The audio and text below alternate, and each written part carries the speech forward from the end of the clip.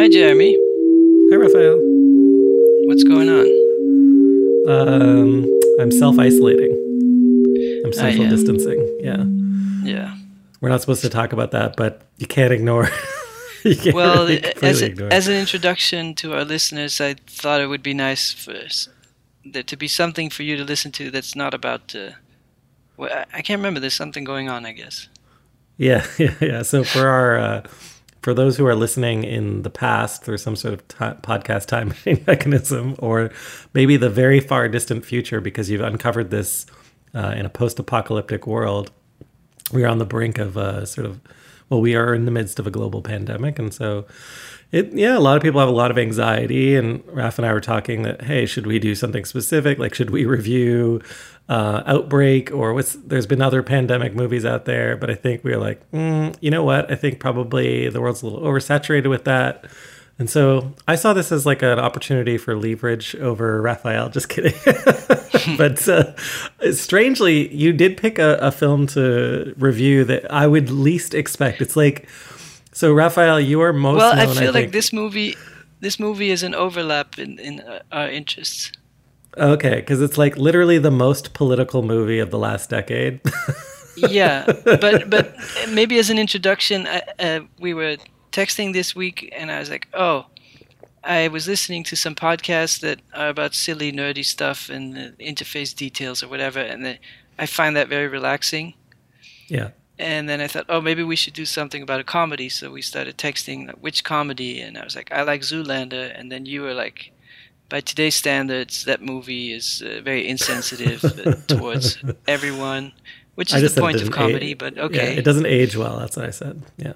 Yeah, I don't agree, but then I was like, okay, let's do Sorry to Bother You, because I was thinking a bit about it this week, and I think the reason, no matter what my political preferences are, it has nothing to do with the kind of movies I like. Mm-hmm. But what I like about movies is if there's contradictions or something ridiculous. I don't like a movie where it's like, hey, bad people are bad and good people are good. End of story. Mm-hmm. And so that's what a lot of socialist motivated pieces of culture very often are just like, oh, do you know the guys in Wall Street? They're really bad. And then you watch the movie and it's like, oh man, these guys are really bad. This is a great movie to talk about that kind of thing, actually, because it's a lot of it is about that. At the same time, it's also, so just so our listeners know, this is a movie that came out a couple of years ago, 2018. Can't remember when in 2018, maybe around this time. Initial release was actually December 7th, 2018. So in some ways, it's only a year and a half old. But it was part of, at that time, in that year and in the year after, which was last year, quite a few films coming out that I think fit into the genre of, like, instead of you've heard of blaxploitation films, like blaxplaining films, where, and I think it's broader than that, but just at the time when it came out, there were a series of great films by great black directors talking about, hey, this is what it's like. You mean white Get people. Out and Black Klansman and yeah, so these are like movies by black people to help white people understand what it was like to be black, or at least that's one way you could look at it. Versus blaxploitation. One of the great things of this movie is that it's very multifaceted, so people can come at it with many different interests. So, yeah, Silicon Valley bro culture, the disadvantage of black people in the workplace, female male, the idea of ambition, the idea of suppression, and then also a lot of cinematically weird, interesting tropes and absurdist humor, alternate reality, and just a lot going on. It's a great very pick. Rich story. Yeah, it's a good pick. So as soon as you said it, I was like, absolutely, I love it. Yeah. I rewatched it, watched a bunch of interviews. Now I'm even more into it. So I don't know where to begin. Well, maybe we can start with the director. That his name is Boots Riley, and he was in a Oakland-based rap group called The Coup. The Coup. How would you pronounce it? I think Coop. But are they still performing? I think so, no? Yeah, probably it's not his priority right now because this movie did really well. Yeah, this movie did do well. Yeah. And one of the weird anecdotes of the coup was that he made an album called Party Music, as in political party or a party where you dance, and it was always very. He's kind of. Would you call him a communist or a Marxist?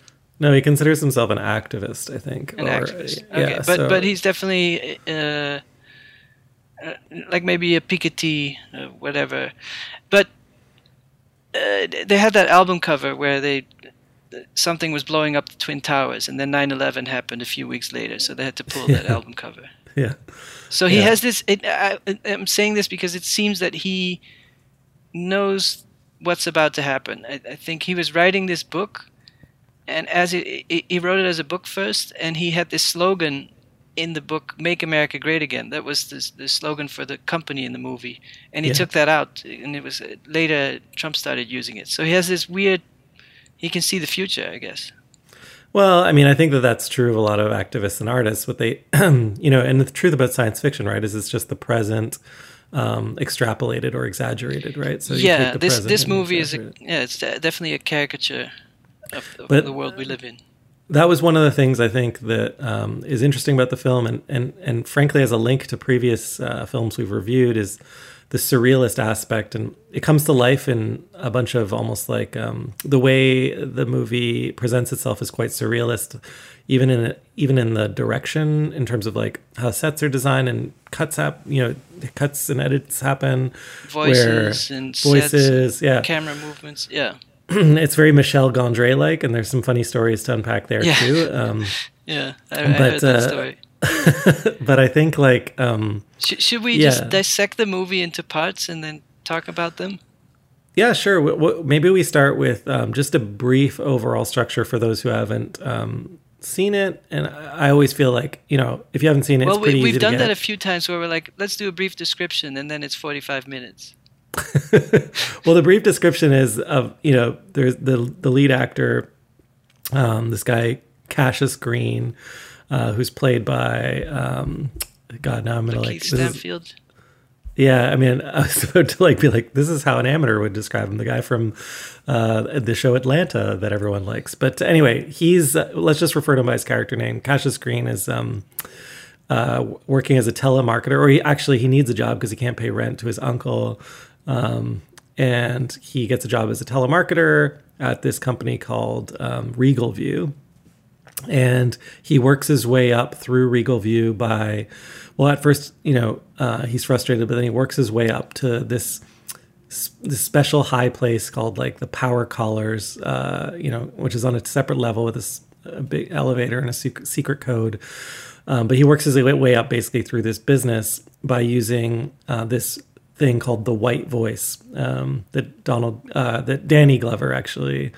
It's funny actually. Anyway, the connections to Atlanta with Glover. Anyway, that he gets taught by someone that appears next to him on his first or second day or something like that, and sees him frustrated. Anyway, through his channeling this white voice, which is not just the voice of a white person. It's not just like a nasally voice. It's also like the voice of feeling like you have better things to do and that you're already successful.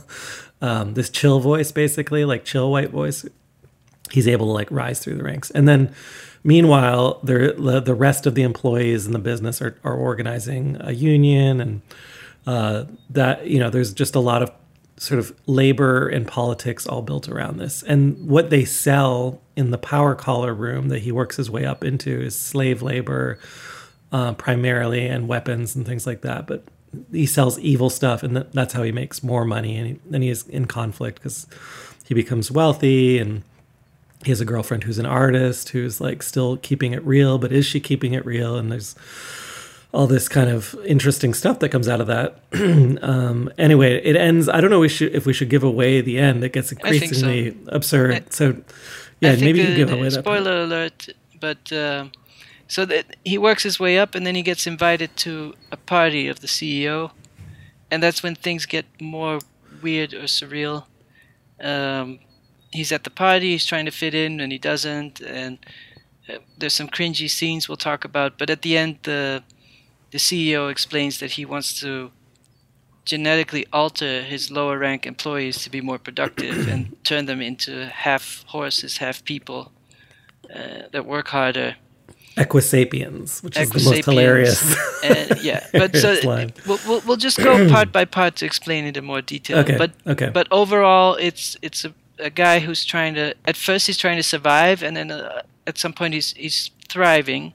But then there's the conflict of, if you stick together as workers, you have to stick together and you can't rise up. But then management hands the keys to success to a few employees, which makes the protesters less powerful.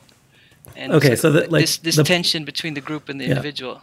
So that's the fundamental infrastructure of the film that you're alluding to, and you get it really early on in the movie, which is stick to the script. Like, he's in a meeting with his boss, and the boss is like, or like not his boss, but the guy who's the hiring manager, and he's lying to get this job, and the hiring manager is like, "Why are you lying? Like, anyone can have this job, but all you have to do is stick to the script." And sticking to the script is like really a code for the cultural infrastructure of this film, which is about kind of code switching. And there's, this author, obviously this Black American author, James Baldwin, that has written a lot about this, and this kind of the cultural infrastructure of this film, which is that, white people don't need to worry about, and they do, and we'll get into that in a sec, but like traditionally those in power don't need to worry about how they perform. People perform for them. So code switching is, if I'm from a Black background, or maybe I'm queer, when I'm around those in power, I have to conform to their social norms. And that's all kinds of things, like how you dress, how you behave.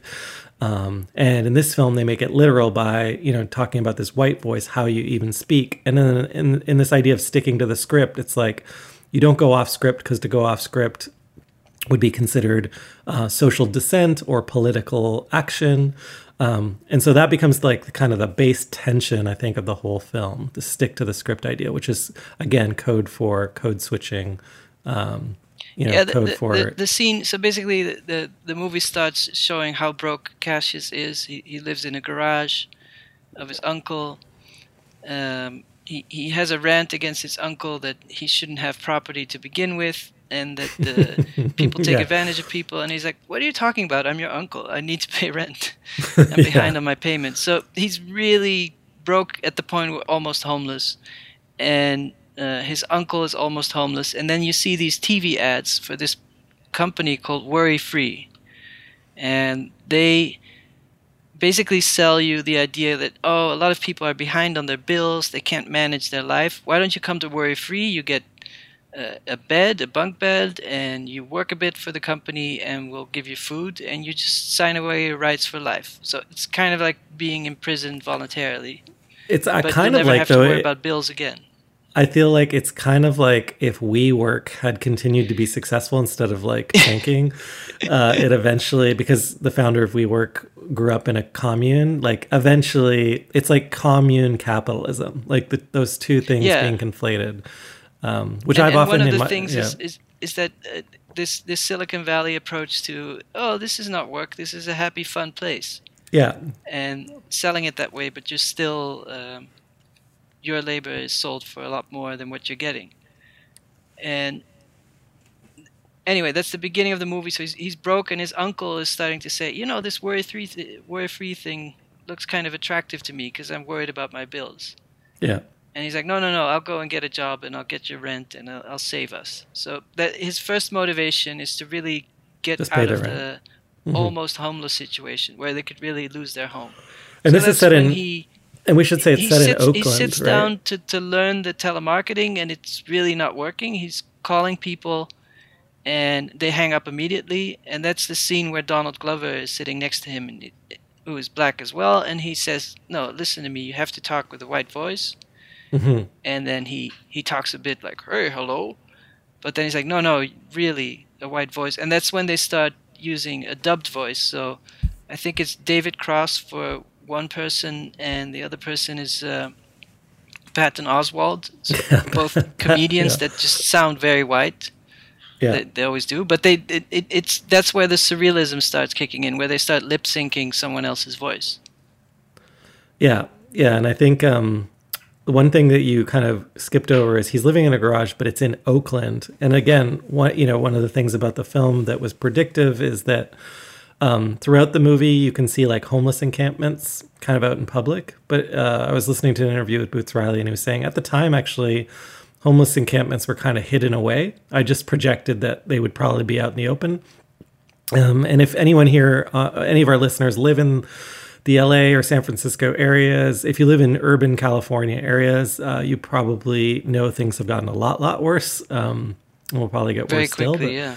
yeah, I mean, I was just in San Francisco, and every major boulevard in the suburbs, I was in the suburbs, mind you, I was in like the rich suburbs of like Palo Alto, but like all along the roads on both sides were campers and tents, and it's just like they're all entrepreneurs. It's great. Like, it's really crazy though, because I mean, in my lifetime, I just never really, you see these things as when you're a kid, as a child, you see them as projections of a dystopia in future. Well, and then I grew up going to Brazil every year, and of course, you don't think that's coming to the developed world. Like, you see entire neighborhoods of slums, and they're almost like cities, and you think, oh, they're going to rise out of poverty, and they're going to become more like the developed nation, and now it looks like it's more headed their way. Yeah.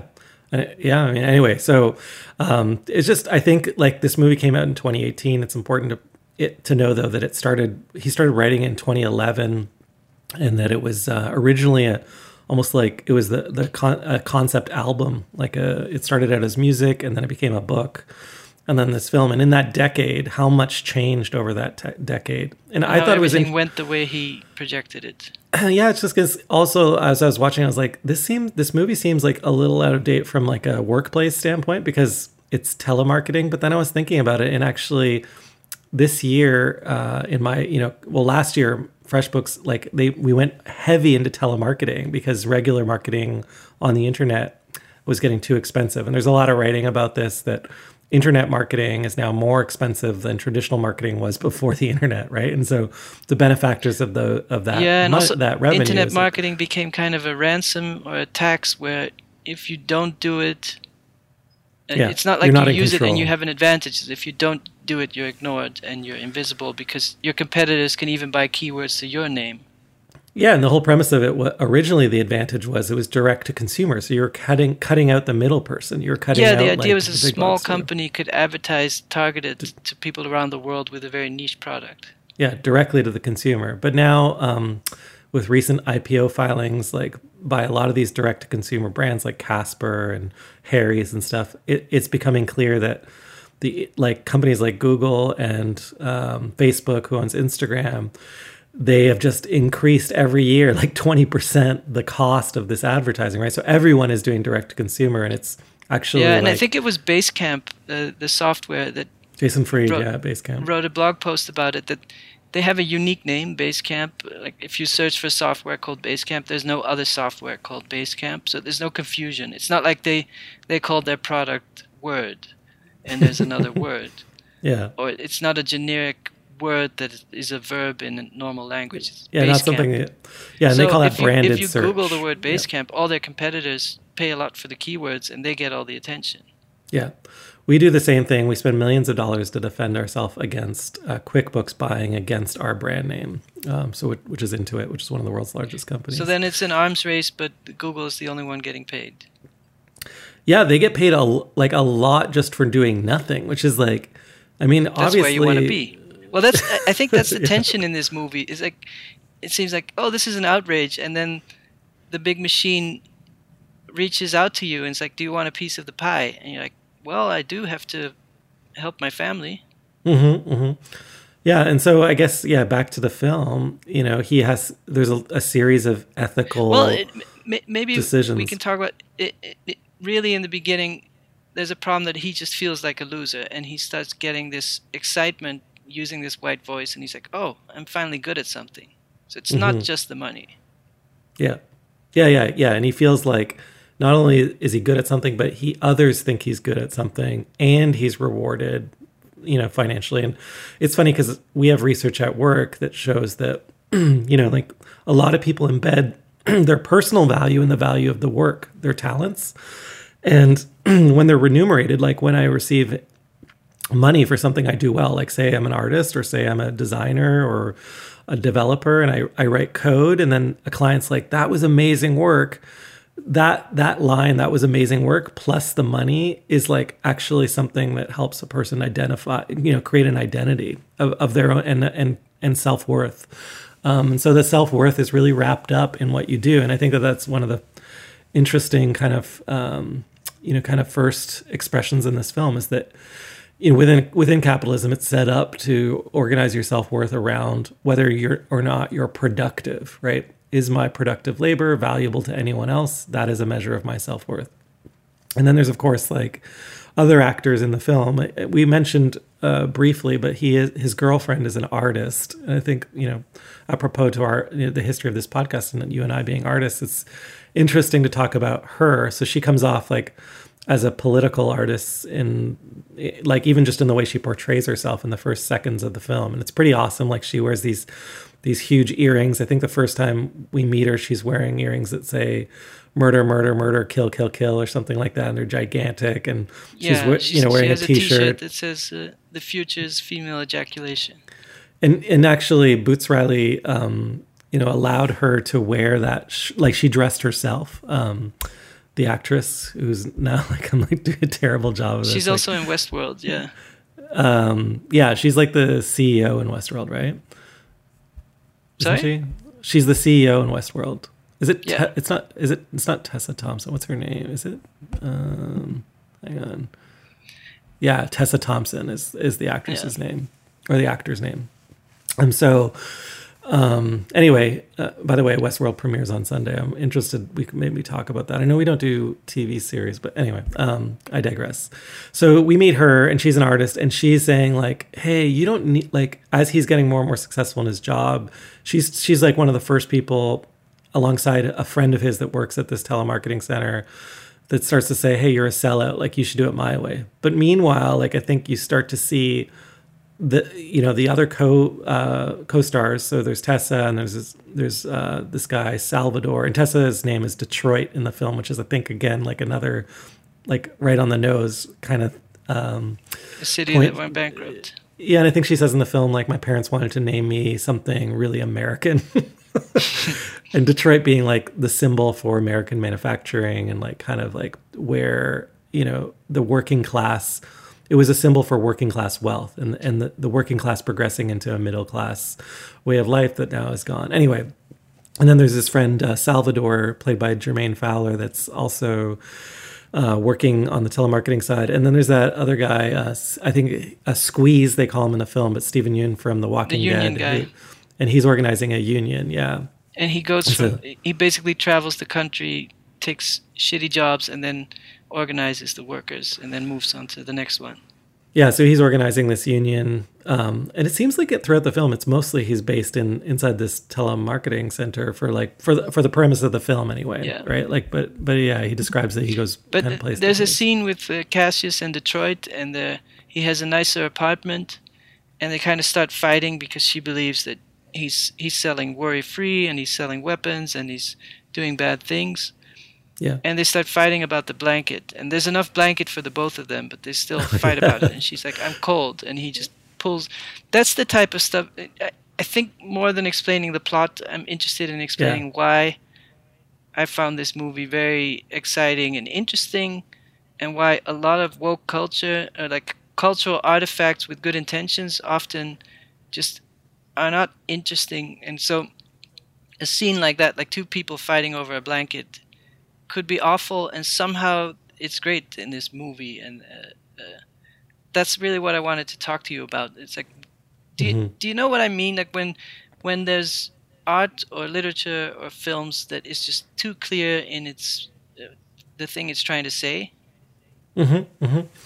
Yeah, so this is like it's didactic in that it explains kind of what it's like, but it goes to the surrealist place, and seemingly in that case, the example you used, a domestic place that makes it more relatable. So I think like the way I saw it is like there's these surrealist moments that are more relatable than if they just told you it's like XYZ, right? So yeah. And when I say didactic, that's what I mean. I mean it explains it to you literally. In an interview that Boots Riley was talking about is that poverty is very uncomfortable in cinema. People really don't like to see poverty because it's it's a really concrete fear that we all have, and we might all know someone who Yeah. is has a tough time, and you might have grown up poor. It's like the clearest, scariest thing that everybody deals with. Even no matter how rich you are, people are afraid of poverty. Like you can see Jaws, but realistically, what are the odds that you're going to find a shark? Yeah. Yeah. And Well, so, I think also, yeah. but one of the things that Boots Riley was talking about is that poverty is so expensive in movies that it's just not done, and the only way they can talk about class struggle is in something like Lord of the Rings or Star Wars, where you are either on another planet or another universe or 3,000 years ahead or 3,000 years behind. But there's very few American mainstream movies that are just about a poor family.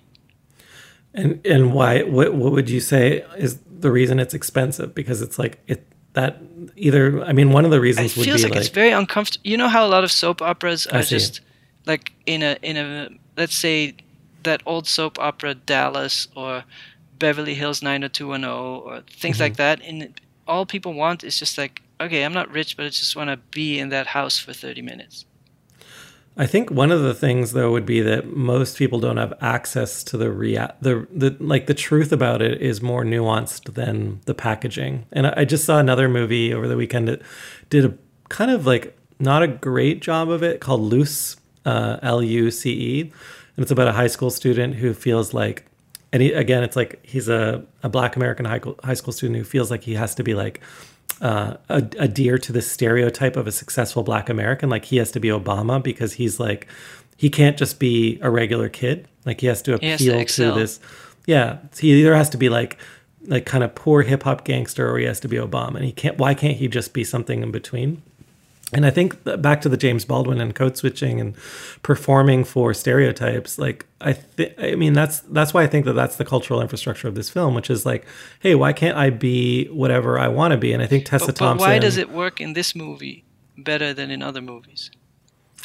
The premise would be because it allows itself to go into this like surreal space where it distances itself. It doesn't pretend to know what it's like to be you. We often talk about this in advertising circles, and I'll tell like a tiny story, which is as we were working on some ads at work, and I was working with a senior creative director. He had run his own agency, like a major international agency, and he had been the executive creative director there. And we were talking about how we wanted to like surface the pain of the self-employed and like really be the people that understood them the best and show them that. And he was like, look, you really have to watch out because like you might not know them as well as you think. And then you're going to really turn them on. Two, it might come off as if you're trying to profit from that pain, right? Like, and that's not what you're trying to do either. That's what Ai Weiwei ran into. Is it?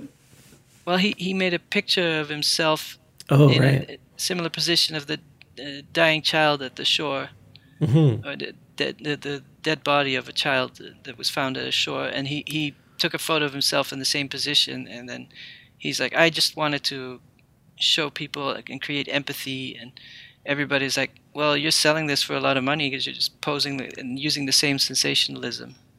Yeah, I think like appropriation becomes part of or cultural appropriation becomes part of the conversation, which is, and the word appropriation is not that far from expropriation, which is the premise of like any Marxist like critique against capital, right? So I think that's why this film functions, because it's actually self-aware enough to say like, hey, we're not going to pretend we know. We're going to talk about this stuff in a way that anyone could relate to it, because it's such a difficult thing to talk about so literally, right? Because we're talking about a very complex system. Now, that said, there are some very literal things in this film, like the union, the way they they represent that, and the way they represent power and the power collar, and it's all arms dealing.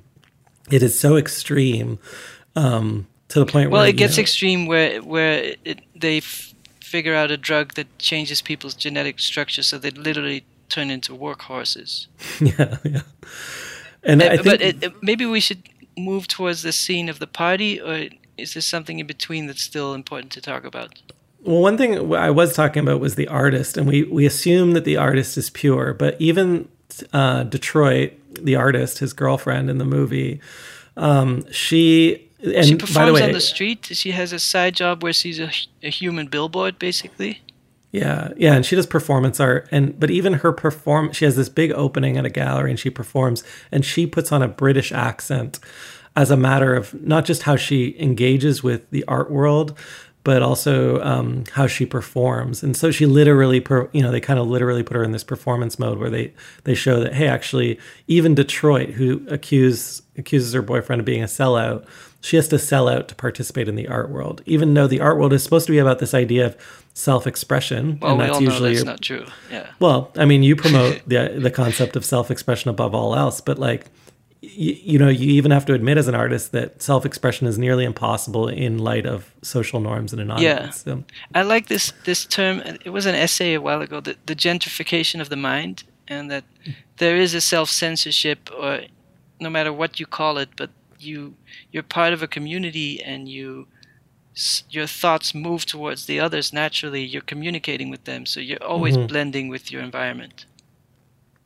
yeah, I mean, yeah, exactly. So I think, and that's visible in the movie. sense that, I think it was Seinfeld talking about it. Like, you see your friends, and you're having a bad day, and the first thing you do when they ask you is like, "Oh, I'm great," and you pretend, and then that pretending becomes a reality. It's sometimes, I work from home, and I can get a bit too much in a negative loop of my own thoughts and critiquing myself too much, and then I go have lunch with someone and you snap out of it. And so there's something about pretending, becoming a character.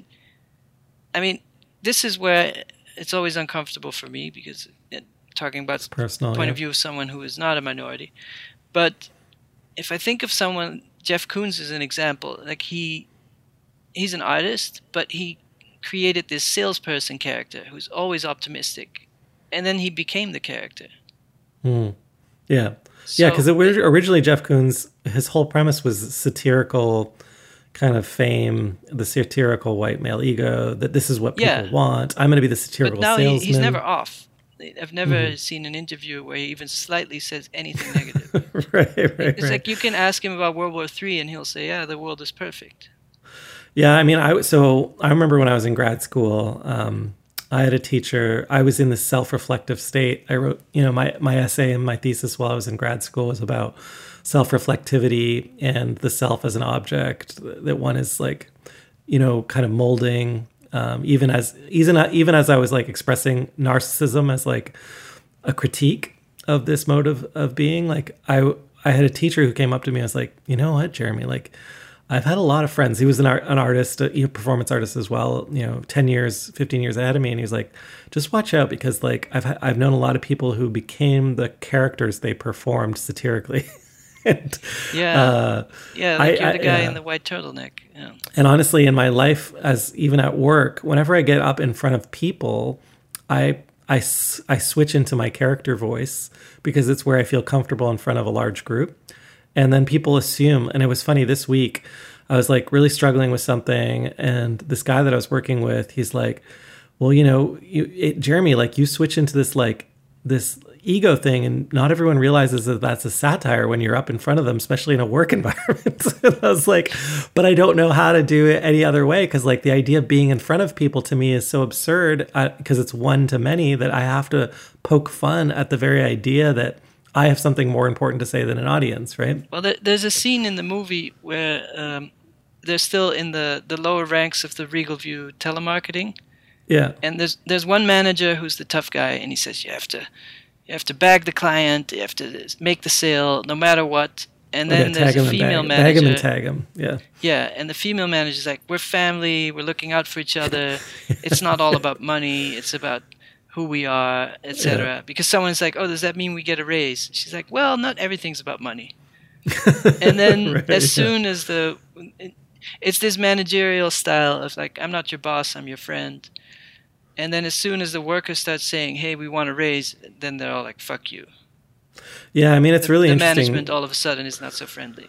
obviously I'm on the inside of like planning for this current pandemic, and like it's really interesting to see people as they navigate the discomfort of business and personal life on a global scale intervening like at work, and they're There's like, a managerial challenge. should we allow people to take their chairs home with them? Like, should we give them like an extra credit for this or that? And people are like, well, like, so that, and they're trying to like actually, out of sympathy to them, navigate, well, this is what I'm supposed to say at work, because at work, the imperative is to generate revenue for the business. And then this is what I would say if I was at home and I have a family. And, these two things colliding are really interesting. A lot of people in my community, work community anyway, have been talking about how this like pandemic might wake us up to a more communal outlook or global consciousness. Now, whether that's true or not, and it will just probably, be appropriated in some marketing speak, it is still interesting to consider, which is like, what really is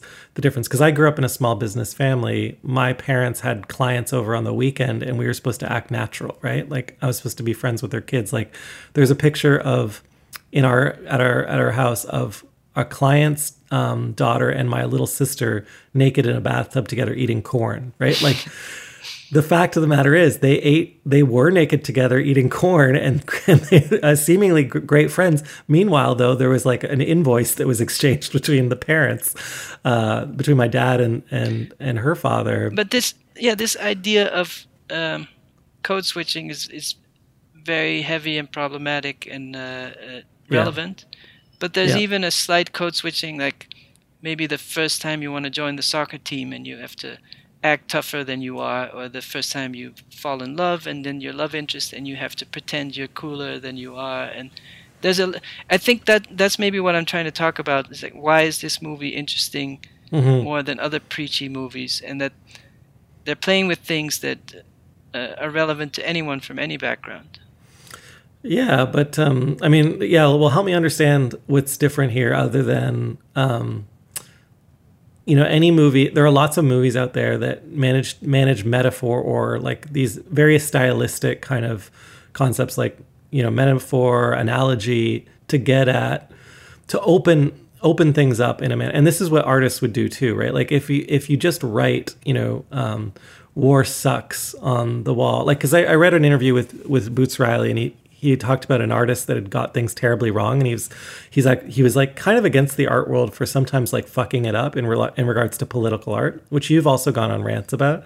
And he was like, during the Iraq War, I went to a show in New York, and the artist had like created this show and he had never experienced the war, and he had made it all about like there were blood and guts all over the walls, and he's like, you don't, his point was you people don't understand the cost of war. But then Boots was like, I know people who were involved in the decision making or had gone to war, and this artist had no idea because they were not embedded in the situation they were critiquing. They had no skin in the game, so they were just doing a surface level critique, like what they would have read about, the Vietnam War or the Korean War. Or not only is it a surface level critique, but it's also using the topic to get ahead yourself. Yeah, exactly. It's like stepping on top of someone's head, in the mud or something. Oh, that's my cat being fed, see, by a machine. Anyway, that's what that sound was. Sorry, the robot feeding the cat. But what I wanted to say was, like, ultimately, I've often critiqued artists who are critical of business but have never had like a 9-to-5 job. Or it's like, if you've never been a server at a restaurant, like, don't critique the service, like, because you don't really know what it's like. It's really hard to have a critical voice. I think if you've never made a movie, don't critique movies. Well, Boots Riley in this film, I think, is very much talking from his own lived experience and the experience of the artists that he's collaborated with in his activist life as well, right? And so the more people's lived experiences you have exposed yourself to and that you expose yourself with as like a true ally or whatever, maybe the better off you are, not knowing that it's not as simple. I'm often critical of there being one right way to do things, Maybe what I'm thinking about, because I'm thinking about at the same time the movie Get Out. Yeah. Get Out. How would you pronounce it? Get Out, yes. Yeah. I thought it was all right. Like, nothing wrong with it. But every time, as I was following the story, I knew what was going to happen. it was a type of movie where I just instinctively felt like I could predict the next 20 minutes. And once you've seen the movie, if you see it again, I don't think it's as interesting to see again because it's so much about the plot twist. But did you see, so this is Jordan Peele's film, but did you see Us, which came out after Get Out? No. Like but what I was trying to say is that in Sorry to Bother You, I didn't know much about the movie going in, and then I saw it, and it just took all these weird twists and turns and started getting more surreal, and people turning into horses, and weird music, and dubbed voices, and people switching rooms in a way that's not possible. And it was just kind of a roller coaster ride, both visually and morally and politically. Yeah. And I feel like a movie like Get Out is just very straightforward. It's just like, okay, these people are taking advantage, they're mean, end of story. Yeah, I guess Get Out is a more like straight line film. Yeah. What's funny about when you were talking about that is I talked to so many people who still to this day think Get Out is a horror movie.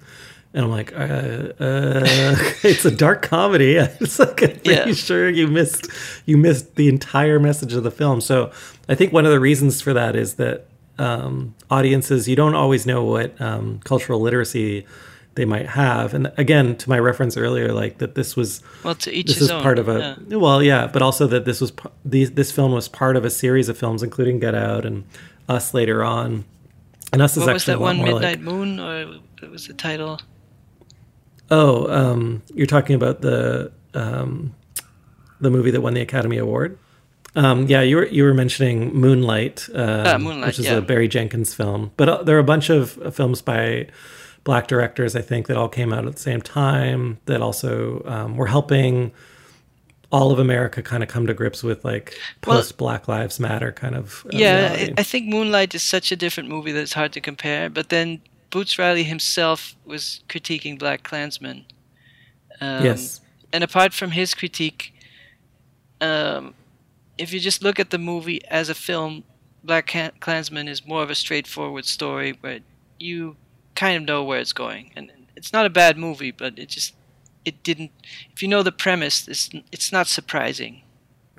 Well, I think your premise, what you're saying right now, though, is that probably Sorry to Bother You will be the film that ages the best, because you can read into it, and it does seem somewhat timeless in that regard because it reaches this stylistic level of achievement that is hard to do. I think we should give credit to the writing and the direction, which, because it reaches this place where it is actually malleable, and great art does that too, where it does feel like a movie of someone who's been waiting a long time, and in that time he was able to gather all these thoughts and ideas. So one of the things, Silicon Valley always makes these corny animations to explain the product.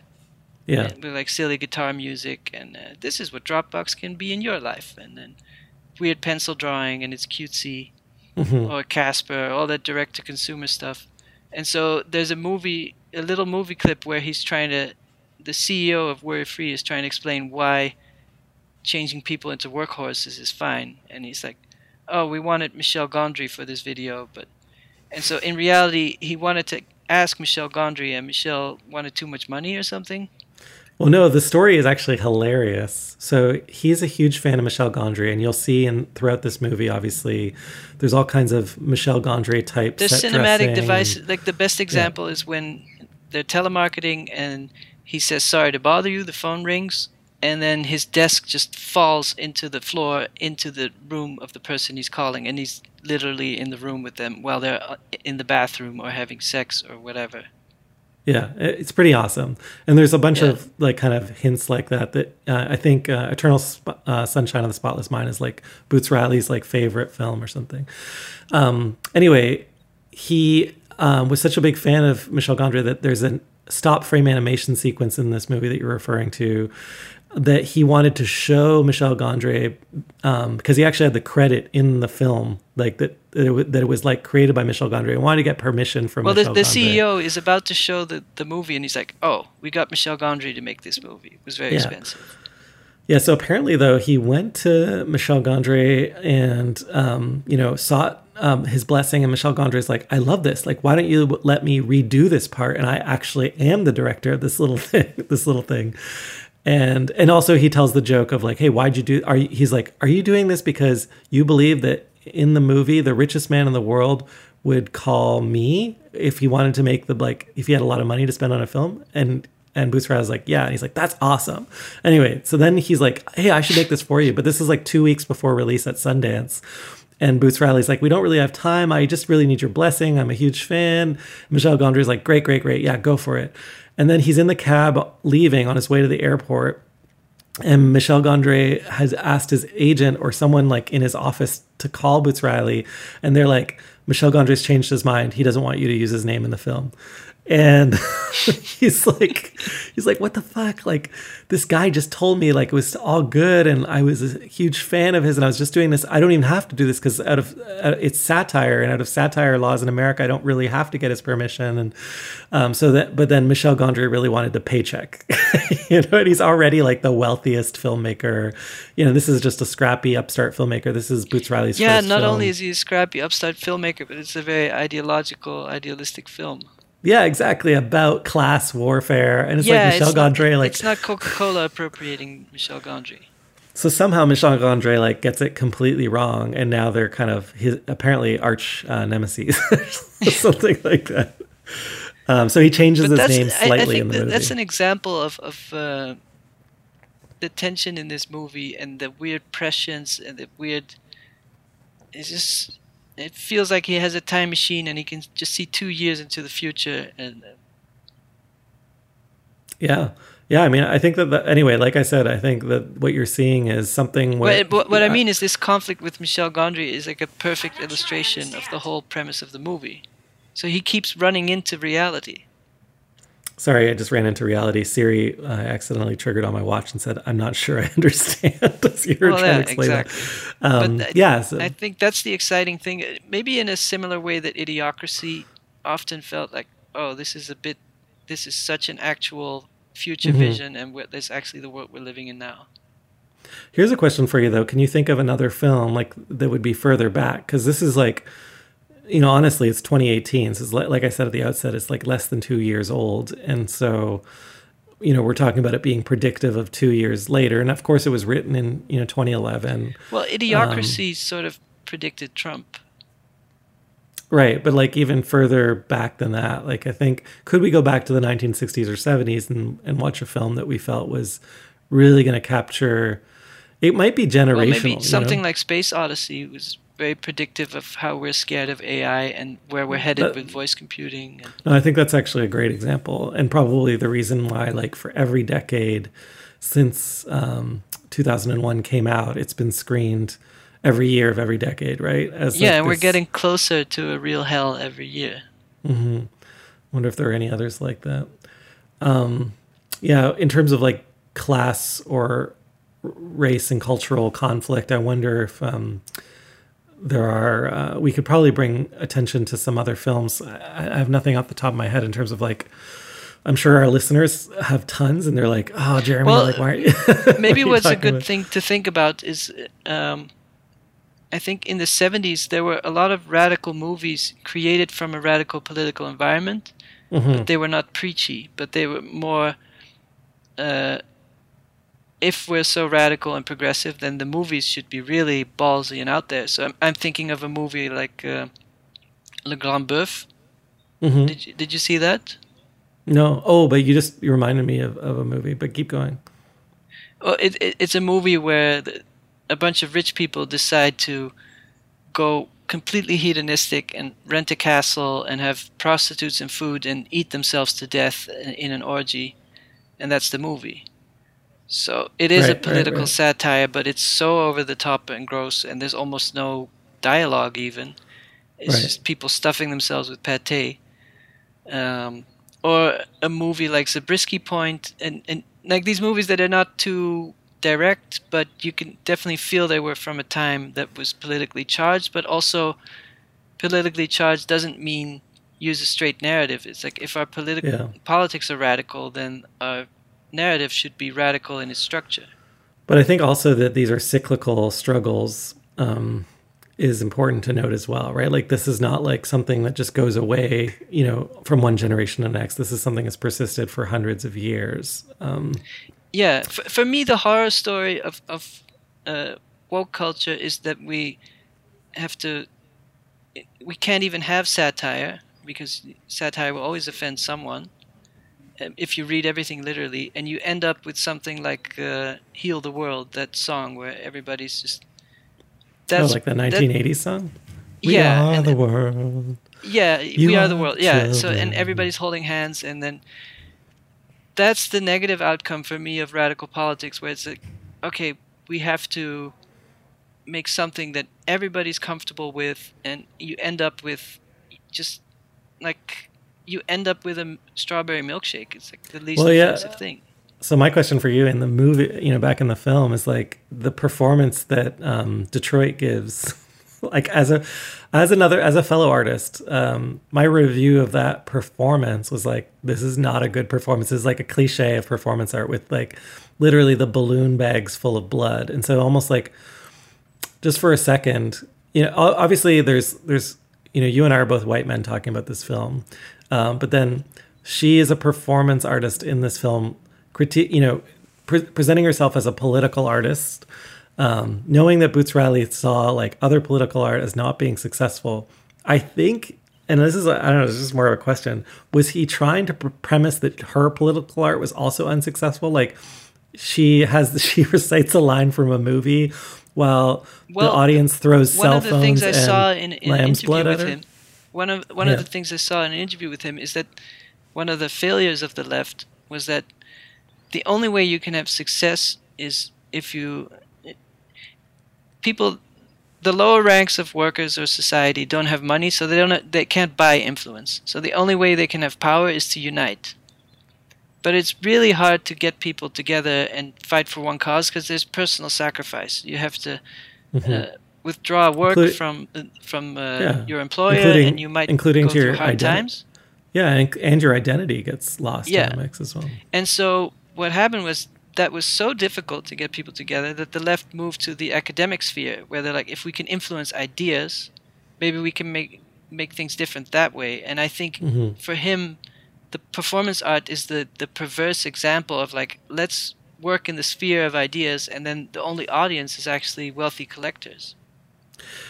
Yeah, and for them it's yeah, but then I don't know, I struggle with this a little bit, because ultimately it's a bad performance in as far as like if you were just graded on the level of this is good performance art versus bad performance art. But the whole movie is a caricature. So, but of course, for it to function in the film, there's it has also to be a rap bad, song in the movie, and it's a bad rap song. Everything is bad. That's a great example, actually. In the film, nothing creative is actually very good. Though I would argue, the Michel Gondry animation is a really bad Michel Gondry animation. Yeah, it's true. Like there's so much funny stuff in that animation. But I think Detroit, though, the one thing that I thought he got really right was this thing I mentioned earlier about Detroit being allowed to dress herself for the film, right? Because it was true self-expression, and it's not something that, if you've ever dressed someone for a commercial or a film and you've invited a stylist and they're trying to guess at what you want,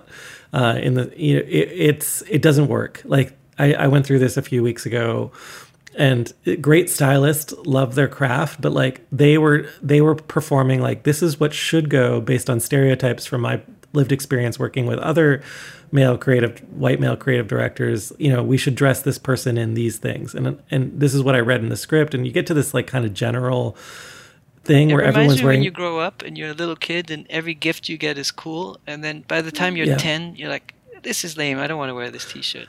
Grandma. Yeah, I mean the punchline is like all white people wear cardigans and khakis, according to if you're gonna watch commercials, and you'll see. And then like and all Spanish people wear like loud colors. There's all these stereotypes that people will just like kind of will like reinforce. But in the film, to allow the actor to dress themselves, I thought was a kind of brilliant move, and I'd love to see that more often. Like this idea that the director has control, and that the director might give control to some of the control to the actors, I thought was kind of nice in the spirit of the film ultimately.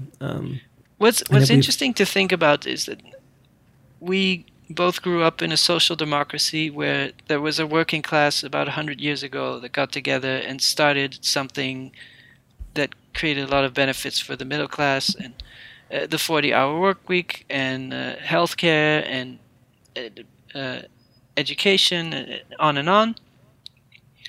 And what was the role of culture at that time? Because it seems even Boots Riley, with all the best of his intentions, this movie is too difficult for most people, and too unclear. So for most people to feel activated, this movie is still too unclear. It's like, wait, this movie has so many contradictions because yes, we should unite, but also I want to feel fulfilled in my ambitions, and life is complex, and I'm trying to provide for my family, but then I also want to drive a Maserati, but also I should look out for my fellow man, and also the company will always win.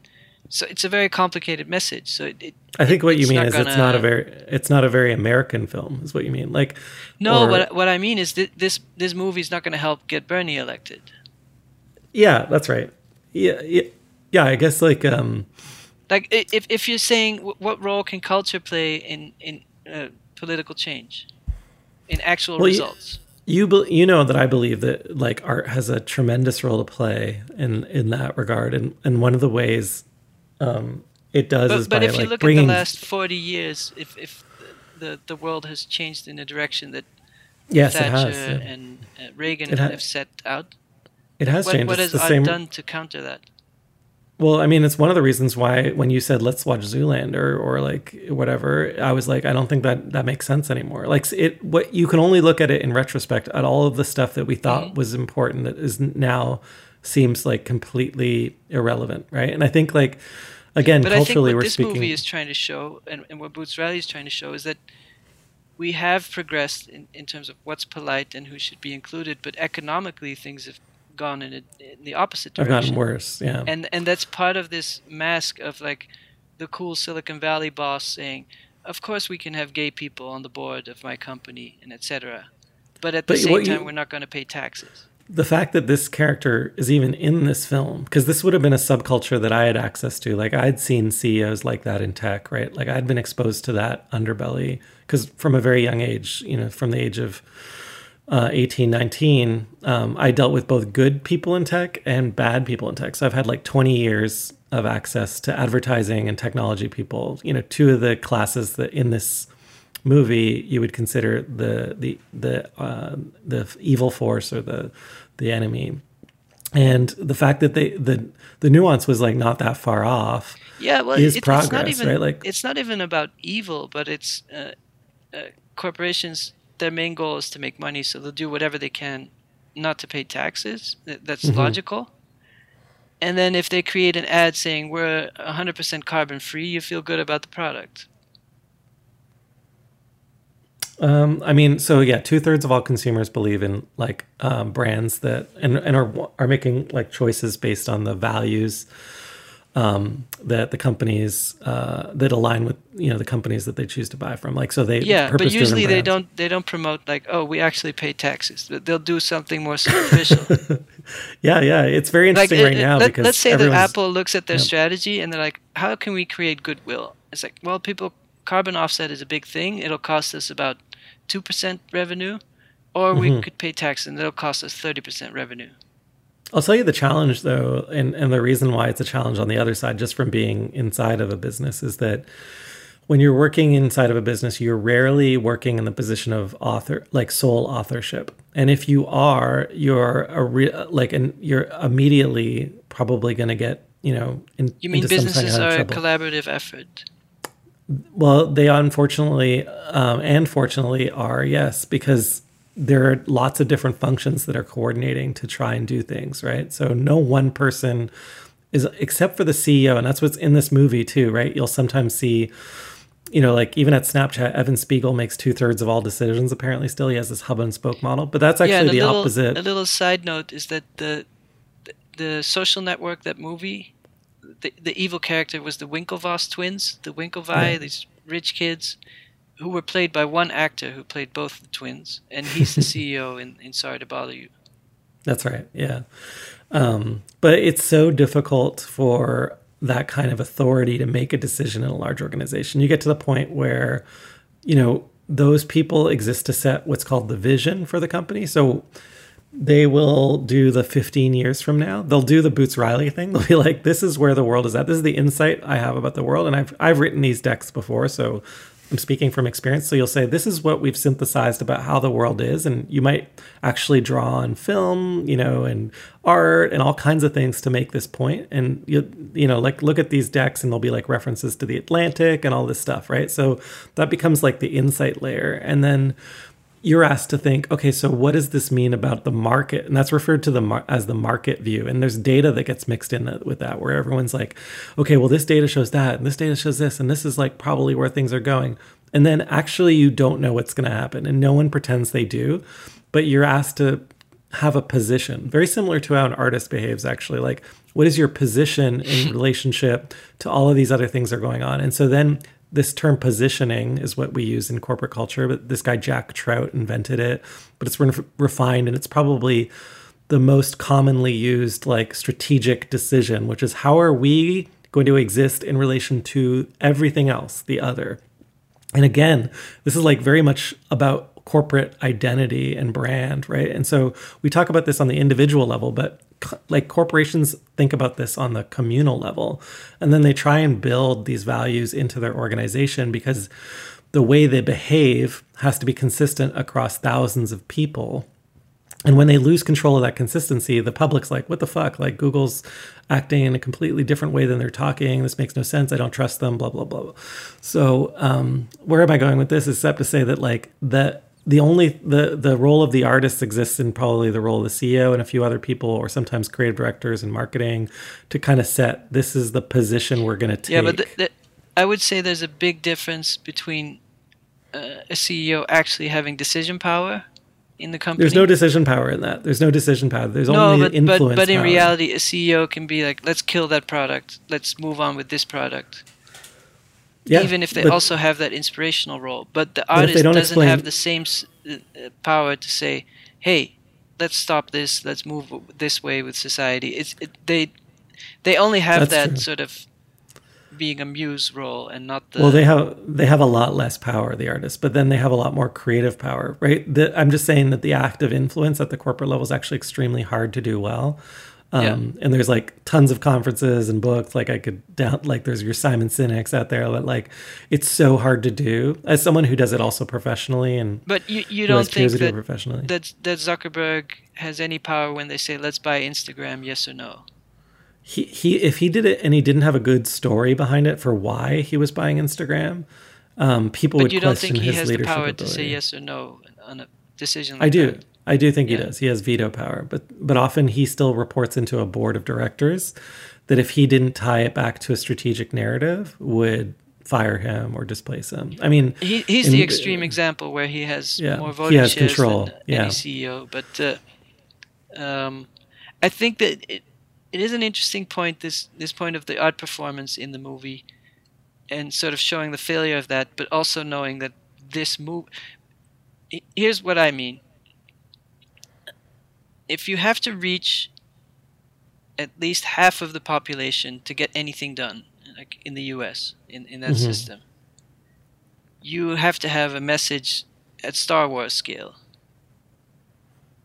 Well, but at Star Wars scale, by the time you get to that scale, to our point, like, and I think there's actually a Star Wars connection to this film we'll get to in a sec, but like at that scale, you have to reduce the message. Like you said earlier, people have to understand it. So you have to get it down to this place where there's no surprises. Really it's obvious. Like good and versus people bad. From age 5 to 85 have to understand. Yeah. And then that reinforces existing power structures and stereotypes, right? So I think this movie tries to be an antidote to that type of thinking, in asking good questions. It's always been my position that I'm very happy with art having no responsibility and no pretension of changing anything. Like why it's very weird to me, this idea that you think you have to change anything as an artist. Like what does that have to do with, you know what I mean?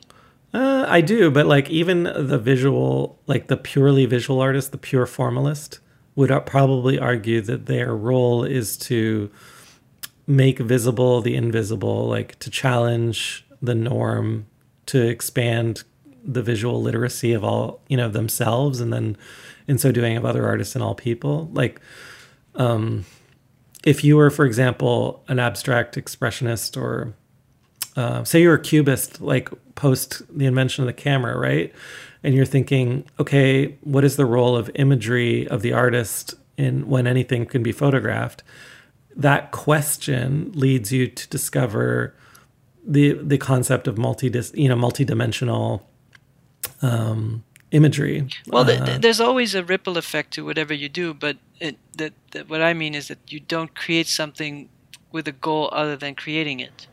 And so if let's say Boots Riley made this movie because he's like, I want to be a grain of sand in the machine and critique capitalism, but really also change something.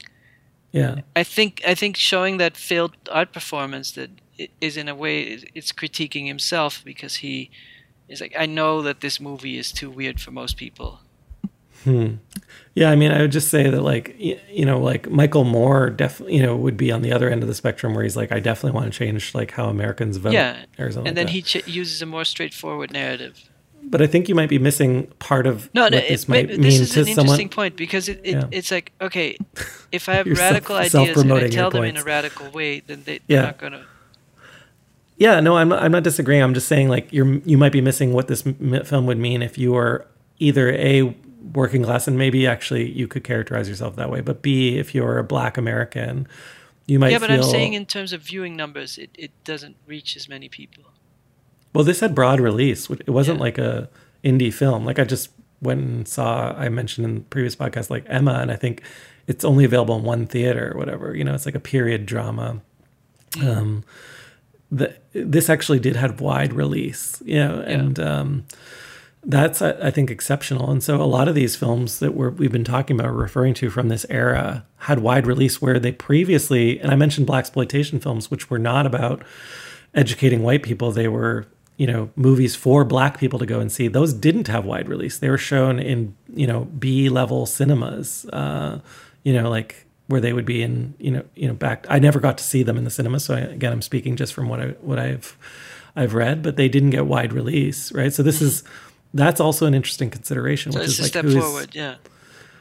Well, it's just a different step. It's like and there was critique, I think, when these like this film and others were coming out, which is like, hey, don't confuse these as like stories for Black people. These are like stories that this is the story that you're not hearing, like the conversations among Black people that white people and other populations don't have access to. And so, again, me not being of those groups, I can't even speak to that as earnestly as I'd like, obviously, but. It was an exceptional moment, and it continues to be an exceptional moment in the history of cinema, and specifically in distribution. And that, again, that is interesting to you and I, because I think we talk often about how the internet was about multiplying the voices that we had access to.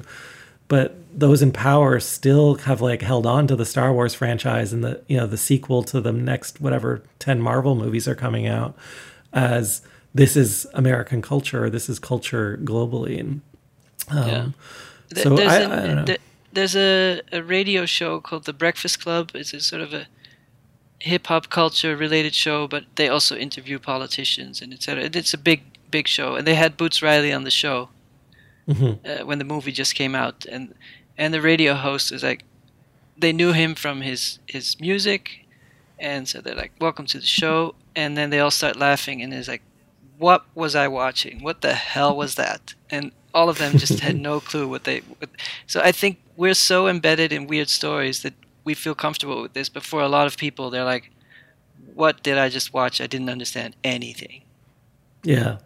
I mean, that's the kind of thing that you would experience, though, as an artist. I'm sure you've had this, or at least I have many times, where I've done a performance as an artist and people walk away from the performance being like, what the hell? Like, there's nothing to latch on to. And I love that feeling, because it's, it seems, I mean, it's not hard to create that feeling, but it's like a door opening into their consciousness. And like, Yeah. if they care to, and because I had this experience as a young adult, like seeing my first kind of stuff that kind of blew my mind, and it really opened the door to ways of thinking that I now take for granted. But that's what you're hoping for. Hey, Yeah. I wonder whether we should read an ad. Yeah. Sorry. So no, it's cool. I think ads now happen at the end of the podcast, unless we splice this in somewhere else. But we have an ad that came in. Thank you for sending in your ads. So we're going to read an ad here. Okay, so I'm Jeremy, and I'll be reading an advertisement about a serial podcast. I'm Raphael. I've agreed to participate. Okay, Four Sisters is a podcast in the tradition of The Handmaid's Tale, focusing a panoramic political perspective through the daily lives of 6 women. It begins in a house on the edge of a community, racked by a state-led war on drugs, on poverty, on plague, and enforced by a hastily constructed wall. Ooh, it's about family and the practical uses of rage and addiction. Combining an evocative electronic score with cinematic sound design, its storytelling is expressionistic headphone experience. The podcast is not a mere vehicle for political virtue signaling, but rather it takes on moral complexity, trauma, and the ways these shape and deform human intimacy. You can find Four Sisters on Apple Podcasts or SoundCloud. As someone reading an ad I had emailed to me, I recommend you binge this pod. Okay, so thanks, Ben McCarthy, for sending that in. As always, we're really happy to help promote those who listen to this show and to build one happy community. It's the least we can do. Yeah. I don't know. Is there anything else you wanted to talk about in regards to this film, though? Did we miss any major areas? No, I like that I still can't really put to words why I like it, because there's so many. That's why I wanted to talk to you. There's so many other cultural expressions with the same intentions that just get on my nerves. Not that I don't like their intentions, but just something about it. And for some reason, this movie is very exciting.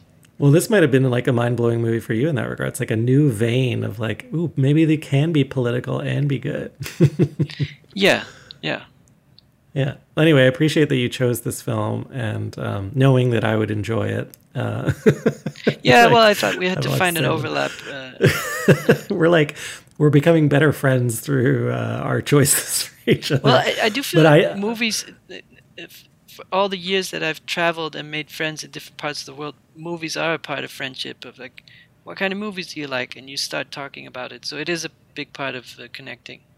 No, it's true. And even like in families, like I'm about to go over to my mom's house for her birthday. And I'm sure at some point in the conversation, we'll talk about films we've seen or TV shows we recommend.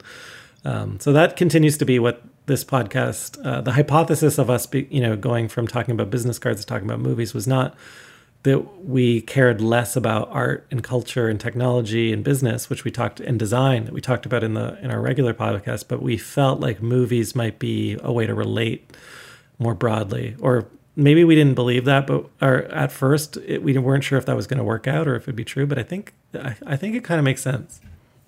Yeah, let's see how it goes. We just do it for a while, and then everybody let us know how we're doing, and then we'll keep going. Well, we have been getting a lot of great messages. I get a lot of messages on Instagram, and I don't mind getting them that way, to be honest. It's usually, last episode was about how Raphael really trashed my choice. And he really tore it up, and dug in. I love hearing who you think won or lost. I just can't help This is not about winning and losing. I think each time we're all, we at first we were just going to review stuff that's recent, but I think what's more interesting is for us to pick works that are culturally relevant in some manner. I don't know. We're just going to keep trying different things. So expect the unexpected is what we've always said with the podcast, right? Yeah. Yeah, hopefully. Yeah. Yeah. If it gets boring or repetitive, and I can already see some patterns in the things we're talking about, we might have to throw in some new ideas, but please let us know. And if you have suggestions for how we can make it better, like maybe Raph getting a better microphone or a more soothing voice. Yeah. Just kidding. This is me trying to get revenge for last week. But anyway, thank you for listening. And we'll be back as soon as we can. Raph is still in the Netherlands. We're hopeful Yeah, that he's he gets supposed to back fly safe. back next week if the world still exists. Yeah, but he says that people. You were telling me earlier that people are still out having like Aperol spritz in the sunlight. The people in the Netherlands are pretending nothing's wrong, so I like that. Yeah. So yeah, that's the classic Dutch way. And here in Canada, everyone is like self-isolating, and they're like, I get like an email every few hours about, hey, remember, this is about what's good for the whole. You know, what's good for the goose is good for the gander. Like, just keep to yourself and don't go out. But anyway, if you're out there and you're lonely, it's okay. Listen to us. Send us a note. Try and connect. Could be isolating. Could be worrying. But hopefully this has been helpful to your day. Yeah. Take it easy. Take it easy. Bye. Bye-bye. Hey, young blood, let me give you a tip. Use your white voice. Man, I ain't got no white voice. Oh, come on, you know what I mean. You have a white voice in there, you can use it. It's like when you're pulled over by the police. Oh, no, I just use my regular voice when that happens. I just say, back the fuck up off the car and don't nobody get All hurt. right, man, I'm just trying to give you some game. You want to make some money here? Then read the script with a white voice. People say I talk with a white voice anyway, so why ain't it helping me out? Well, you don't talk white enough. I'm not talking about Will Smith's wife. I'm talking about the real deal. Like this young blood. Hey, Mr. Kramer, this is Langston from Regal View. I didn't catch you at the wrong time, did I?